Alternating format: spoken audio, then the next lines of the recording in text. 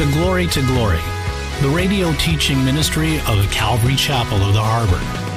Join with us now as Pastor Joe Pettick teaches from the Gospel of Luke, chapter 19.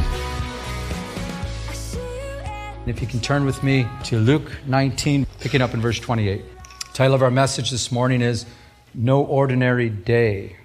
In June of 2000, I felt the Lord, speak to me about leaving the corporate world, going into full-time ministry. Didn't know how all that was going to work. I was a single man. I was in Michigan, so I came out here to California. Came out here not sure exactly why, just kind of wanted to, see big Calvary, because I was a youth pastor at Calvary in Michigan, so I wanted to see big Calvary, where it all started, So I showed up there, the church office, and when I went there, one of the assistant pastors asked me, can you pray for me? I said, sure. So, I'm at the front counter, I bowed my head, I'm praying, and he's praying for me, and I lift up my eyes, and I notice this beautiful woman with black hair and blue eyes. And of course, that's my wife-to-be.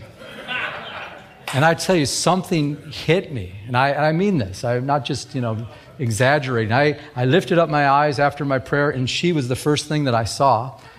And she said to me, didn't I see you last night at Logos Cafe? And I said, yeah, I was there. And our eyes just met. And it was one of those, I hate to say it, but it's true. Sometimes you hear love at first sight. Well, it was truly love at first sight.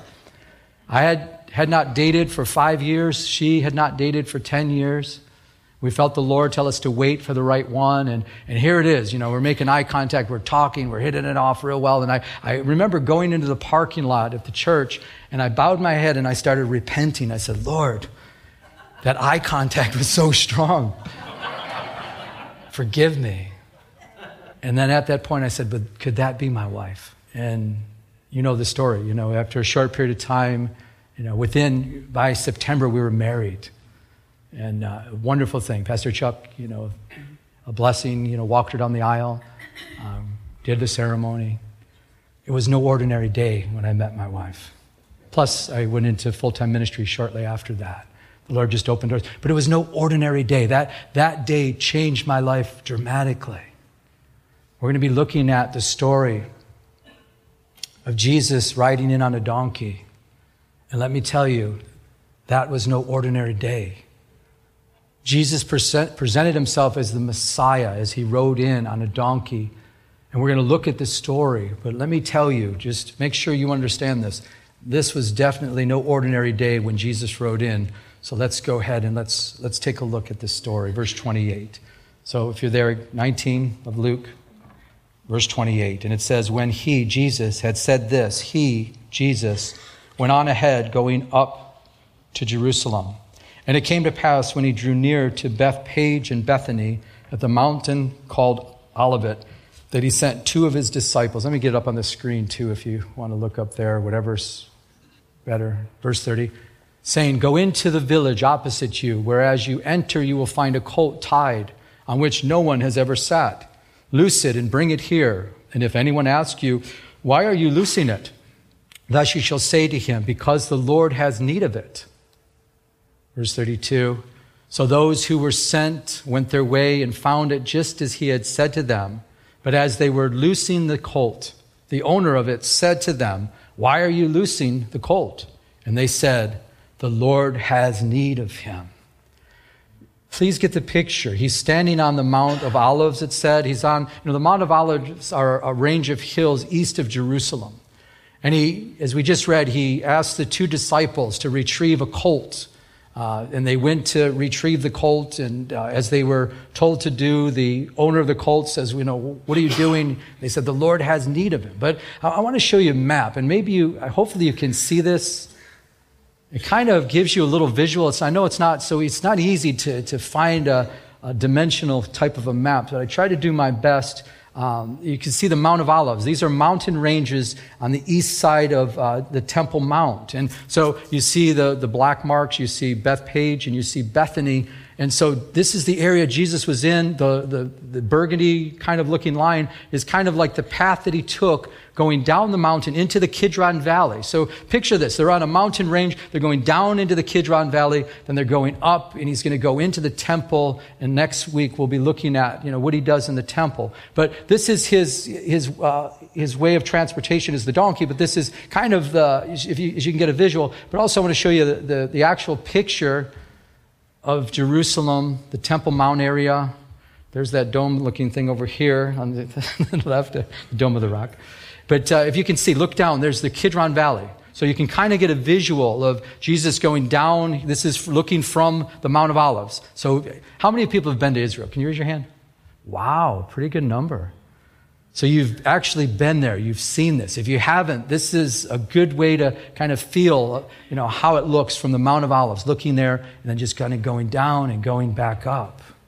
But with this story, I want to make this clear that we've been reading so much of Jesus' life, but this is the final week. And if you can get a hold of that, this is the final week of Jesus' life, his last week on the earth. His first 30 years, we don't know much about it. He kind of lived in obscurity in Nazareth. We knew that he found favor with God and favor with man, but we don't know too much about it. I don't know. I'm kind of curious when I get to heaven, what happened during those 30 years? We don't know, but hopefully when we get to heaven, we'll have some more insight. But the scriptures we don't have much for those first 30 years. As you know, he has 3 years in ministry. He heals the sick. He's casting out demons as we've been looking at the gospel of Luke. He's been feeding the multitudes. He's been teaching them the gospel or the word of God. He's been preaching the gospel. He was binding up broken hearts, we know, and he was raising the dead. But again, this is his final week, and this is worth noting. And I know I've even mentioned this in the past, but this is worth noting. The gospel writers spend much time with this final week. There's much written about this final week. And if you take a look at the screen, Matthew devotes 25% of his writings to this final week. That's a quarter of his writing is spent on this final week. Mark devotes a third, or 33%, on this final week. Luke devotes 20% of his writings. And then this one really got me. John the Apostle, he spends 50% of his writings just on the final week that Jesus walked this earth. This is very important, this last week. The mission that Jesus came to accomplish, he accomplished. Not only did Jesus start well, he ended well. He went to the cross. He finished well. He fulfilled the mission that he was called to do. And my question is, for all of us here, are we looked at last week. We looked at, about, being faithful to what God has called you to do. But I want to even take it a step further, not just being faithful, but to finish well. What has God called you to do? I know I asked a show of hands last Sunday, and about, 10% of the hands, I said, do you know your calling? Do you know what you're called to do, what God has called you to do? And I asked for a raise of hand, and like 10%, and then I'm looking around the room, I'm like, wait a second, I know some of these people. I know what they're called to do. And I think maybe some people in the sanctuary, they thought maybe I'd call on them to say something or something, so I'm not standing up, Pastor might ask me, well, tell the whole classroom, what is your calling? What are you doing with that calling right now? But I don't want to put anyone on the spot. But I want to add to last week's message, not only being faithful, but we have to finish. God wants us to finish what we've started, what he started in us. And the good thing is he will equip us to finish what he gave us to do. He'll do it. He'll do the work in and through us. So I want you to be encouraged as we see the life of Jesus Christ. He's got 1 week left. And let me tell you, we're going to look at this last week and we're going to see he finished well. And I want to encourage all of us. Let's finish well. Let's not just, I know for me, when I accepted Christ, I just was like, it was like from darkness to light. I've shared my testimony before. It's like, woof. I was just like, I am on fire for Jesus. And the start of my relationship with Jesus was so powerful. There was no denying it. When I'd sit on the couch, I'd look for his imprint next to me because I knew he was there, right there next to me. It's like, Jesus is here. And I know we don't base it on feelings, but I would be like, can't you tell God is here? He's with us. He lives in me, and he's right here. But I don't want to be like Saul, the first king of Israel, that started well, but he finished in a terrible way. Even his own omission. Saul said in 1 Samuel 26:21, he says, behold, I played the fool, I've erred exceedingly. That was at the end of his life. He said, I played the fool, I've erred exceedingly. He finished in a terrible way. And I pray that's not the case for any of us here. And the good news again is God's going to equip us to finish well. If he's our example, then he's going to equip us to finish well in the race that he's set before us. There's a new movie out. I don't know if you heard it. It's called Woodlawn. Did you guys hear about that movie? It is excellent. We went to see it Friday night. I'm telling you, my wife and I, we had a long day. She was tired. I was tired. We were just kind of working on different things and stuff. And by the time we were supposed to go to the movie, we were like, okay, I don't know if we can go. I don't know. Let's call so-and-so. No, let's call, we're thinking of you. We even asked a couple, can you take our place? We're just so tired. We ended up going to this movie. I'm telling you, at the end of that movie, I was so fired up. I wanted to go out on the streets and preach the gospel. I was just so fired up. It's based on a true story. It's about a football player. I won't tell you too much. The man's name is Tony Nathan. He was a gifted running back. And just let me tell you, he used his gifts for the glory of God. And in the movie, he finished well. And I want to encourage you. First off, please support this movie. It's an excellent movie, but finish well. If you're out of the race, if you're not using the gifts that God's given you, I want to ask you now, why? What took you out? Who took you out? Why are you out? Because one day you will stand before your Maker, and I want every one of us to stand before the Maker of this world, our King and our Lord, and I want every one of us to hear, well done, thy good and faithful servant. I really do. I'm praying, Lord, I want to finish well. And I'm praying that for the congregation, that all of us here, we don't sign out. We don't say, well, I tried that church thing. I tried that using my gifts. I was in the worship team at one time. I was on the prayer team at one time. I was an usher at one time. Was in the children's ministry at one time. I was there working in the parking lot ministry at one time. I used to do that. And if that's you today, if you're saying, I used to do this, I used to do that, but I just don't have time, or I'm just not doing, I would ask that you truly evaluate your life. Even now, just pray and say, God, is this you? Have you taken me out? And if you have not taken me out, Lord, please reinstate me. Remember when Peter, the Apostle Peter, blew it, denied Jesus. Remember Jesus visited him. They were fishing. Remember that story? And Jesus was there making fish. He was there making breakfast for them. And he told Peter, he said, basically back in the race, if you love me, feed my sheep, tend my lambs. If you love me, if you say you really love me, go back to work. Go back and do those things I called you to do. Go back, because that's going to prove that you love me when you're doing what I've called you to do. I've ordained you for a purpose. I ordained you to do something, and I want you to complete it. I want you to finish. And he reinstated him. Awesome verse to go with this. Paul the Apostle, he finished well. 2 Timothy 4:6. 2 Timothy 4:6. If you're a note taker, please take note of this. Paul the Apostle says, for I am already being poured out as a drink offering, and the time of my departure is at hand. He says, I'm ready to leave this earth. Look at what he said. I have fought the good fight. I have finished the race. I have kept the faith. I look at this. I look at this man, called Paul the Apostle, and he was such a powerful man of God. And as the end of his life, he's writing to young Timothy, and he's telling Timothy, you know what, I'm not going to be here very much longer, but I can tell you, I've fought a good fight. I finished the race. I didn't stop before the finish line. I didn't stop at the middle of the race. I didn't stop a quarter way through. I went right to the end. I finished the race that God has called me to do, and I'm going through that ribbon. I'm going to make it through that ribbon of life, and I'm going to go enter into the other side. I finished. But look at what he went on to say. Finally, there's laid up for me the crown of righteousness. Paul the Apostle was so in tune with the Lord. He says, there's a crown laid up there for me, and I'm going to receive the crown. Just like you run a race, you finish, and you're the first one there. There's a reward. There's a ribbon waiting for you. He says, yeah, I know there's going to be a crown on the other side, which the Lord, the righteous judge, will give to me on that day. But look at this, guys. Please don't miss this. And not to me only, but also to all. If you take note, I would put a little circle over, around the all, maybe a little asterisk or something, and all who have loved his appearing. I get the picture here when I read this, that if we're loving his, if we're doing what God's called us to do, it's like we're looking up. We're just doing, God, I'm just doing what you call me to do, and I'm looking up. We're out of here at any time. Thank you, Lord. I'm living a life of expectancy, and you just love his appearing. You're just waiting. And that's the picture we have here. And listen to this. A crown is laid up for you. A crown of righteousness is laid up there for you, waiting for you. And all you need to do is love is appearing. You say, oh, Lord, I want to see you, Lord. I can't wait to see you, God. I just love you. And there's going to be a crown waiting there if you finish well. Philippians 1:6, this is quoted so often. But when we talk about finishing the race, I want to use this. Philippians 1:6, if you're a note taker, being confident of this very thing that he, who's the he? Can anybody tell me? Capital H, what? He, God, Jesus, he who began a good work in you will complete it until the day of Jesus Christ. He, God, who began the work in you, he will complete it. Folks, if you haven't laid hold of this verse, and we're talking about Jesus finishing the race and all, if you can take hold of this verse and realize he will complete it.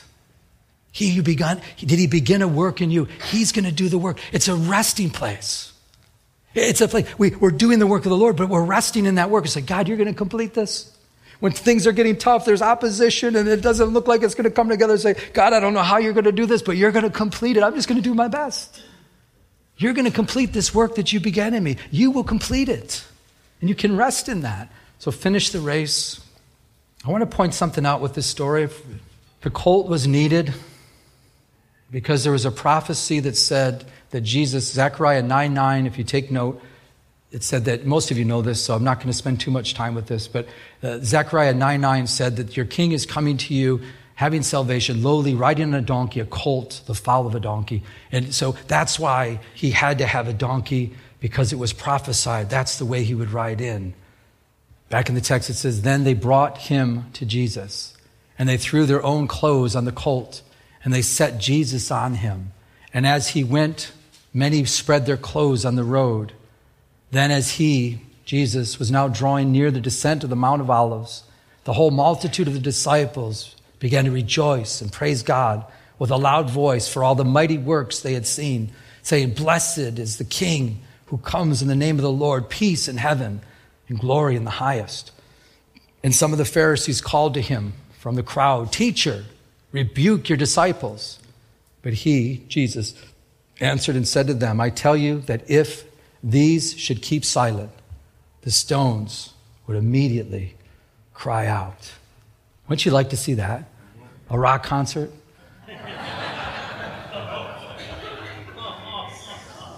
My warped mind, I think through this, I was like, Lord, can we rerun that whole scene, but maybe be quiet? I want to hear the rocks cry out. I want to hear that. Even the rocks will cry out.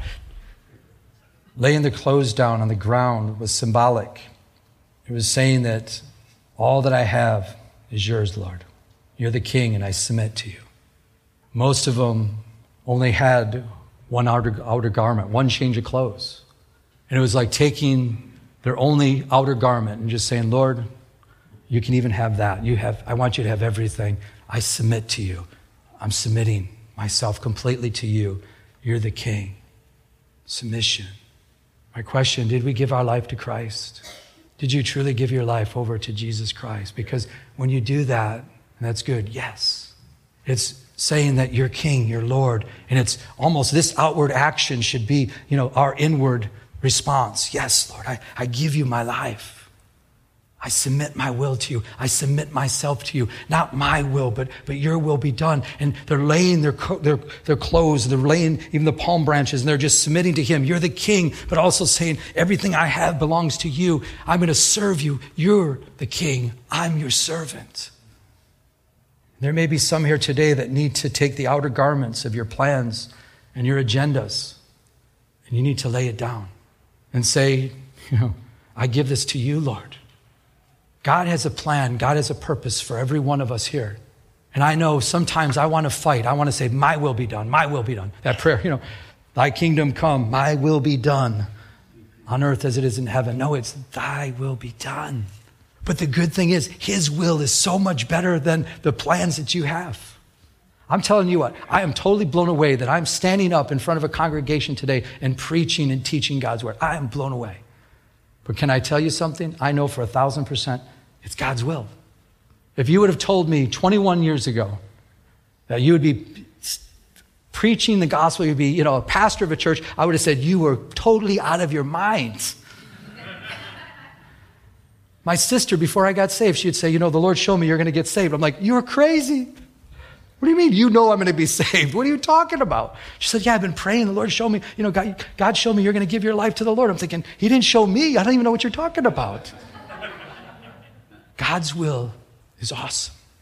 He wants to do far more exceedingly abundantly than we can ever ask or think.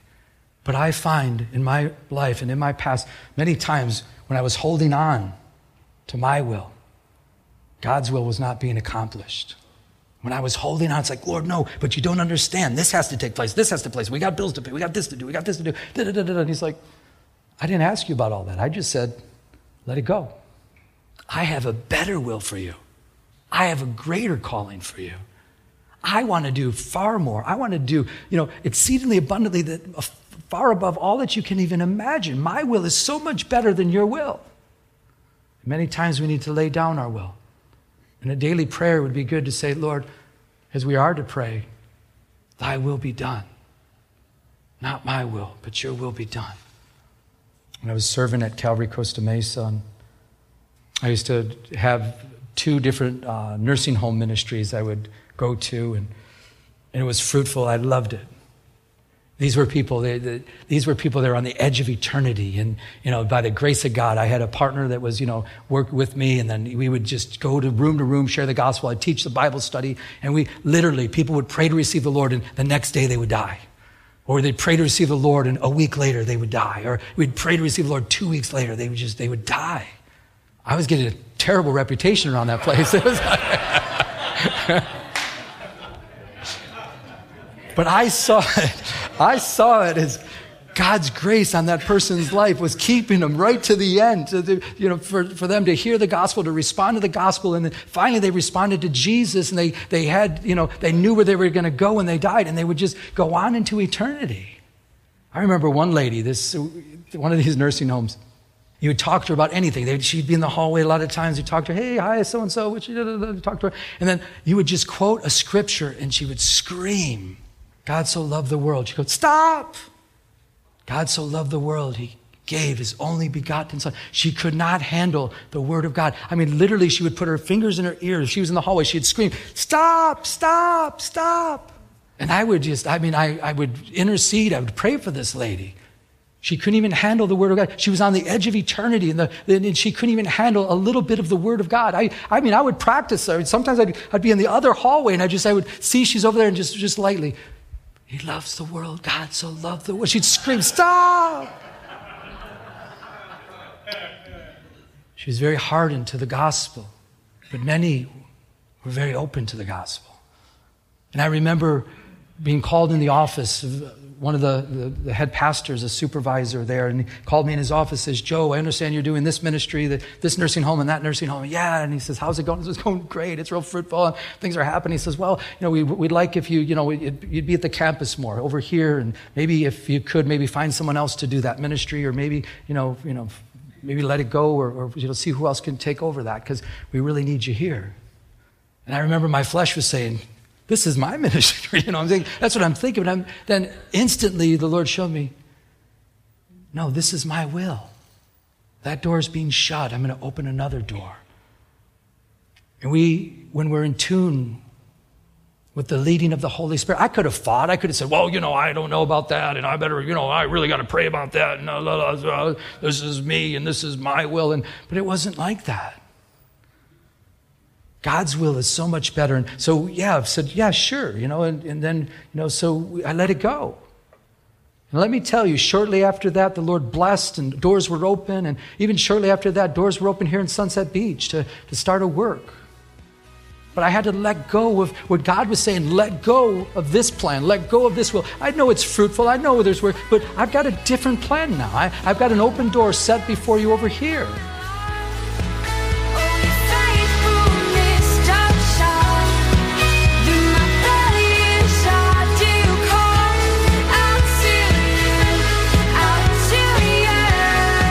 You have been listening to Glory with Pastor Joe Pettick, an outreach of Calvary Chapel of the Harbor. If you would like to enter into a personal relationship with Jesus Christ, call now at 714-788-8221. That's 714-788-8221. We'd like to extend an invitation to visit us here at Calvary Chapel of the Harbor. Our address is 16450 Pacific Coast Highway in Huntington Beach, California, 92649. We're located in Peters Landing Marina in Huntington Harbor. Our service times are Tuesday evenings at 7 p.m. and Sunday mornings at 10 a.m. Now, may we continue to go to His throne of mercy as He changes us from glory to glory.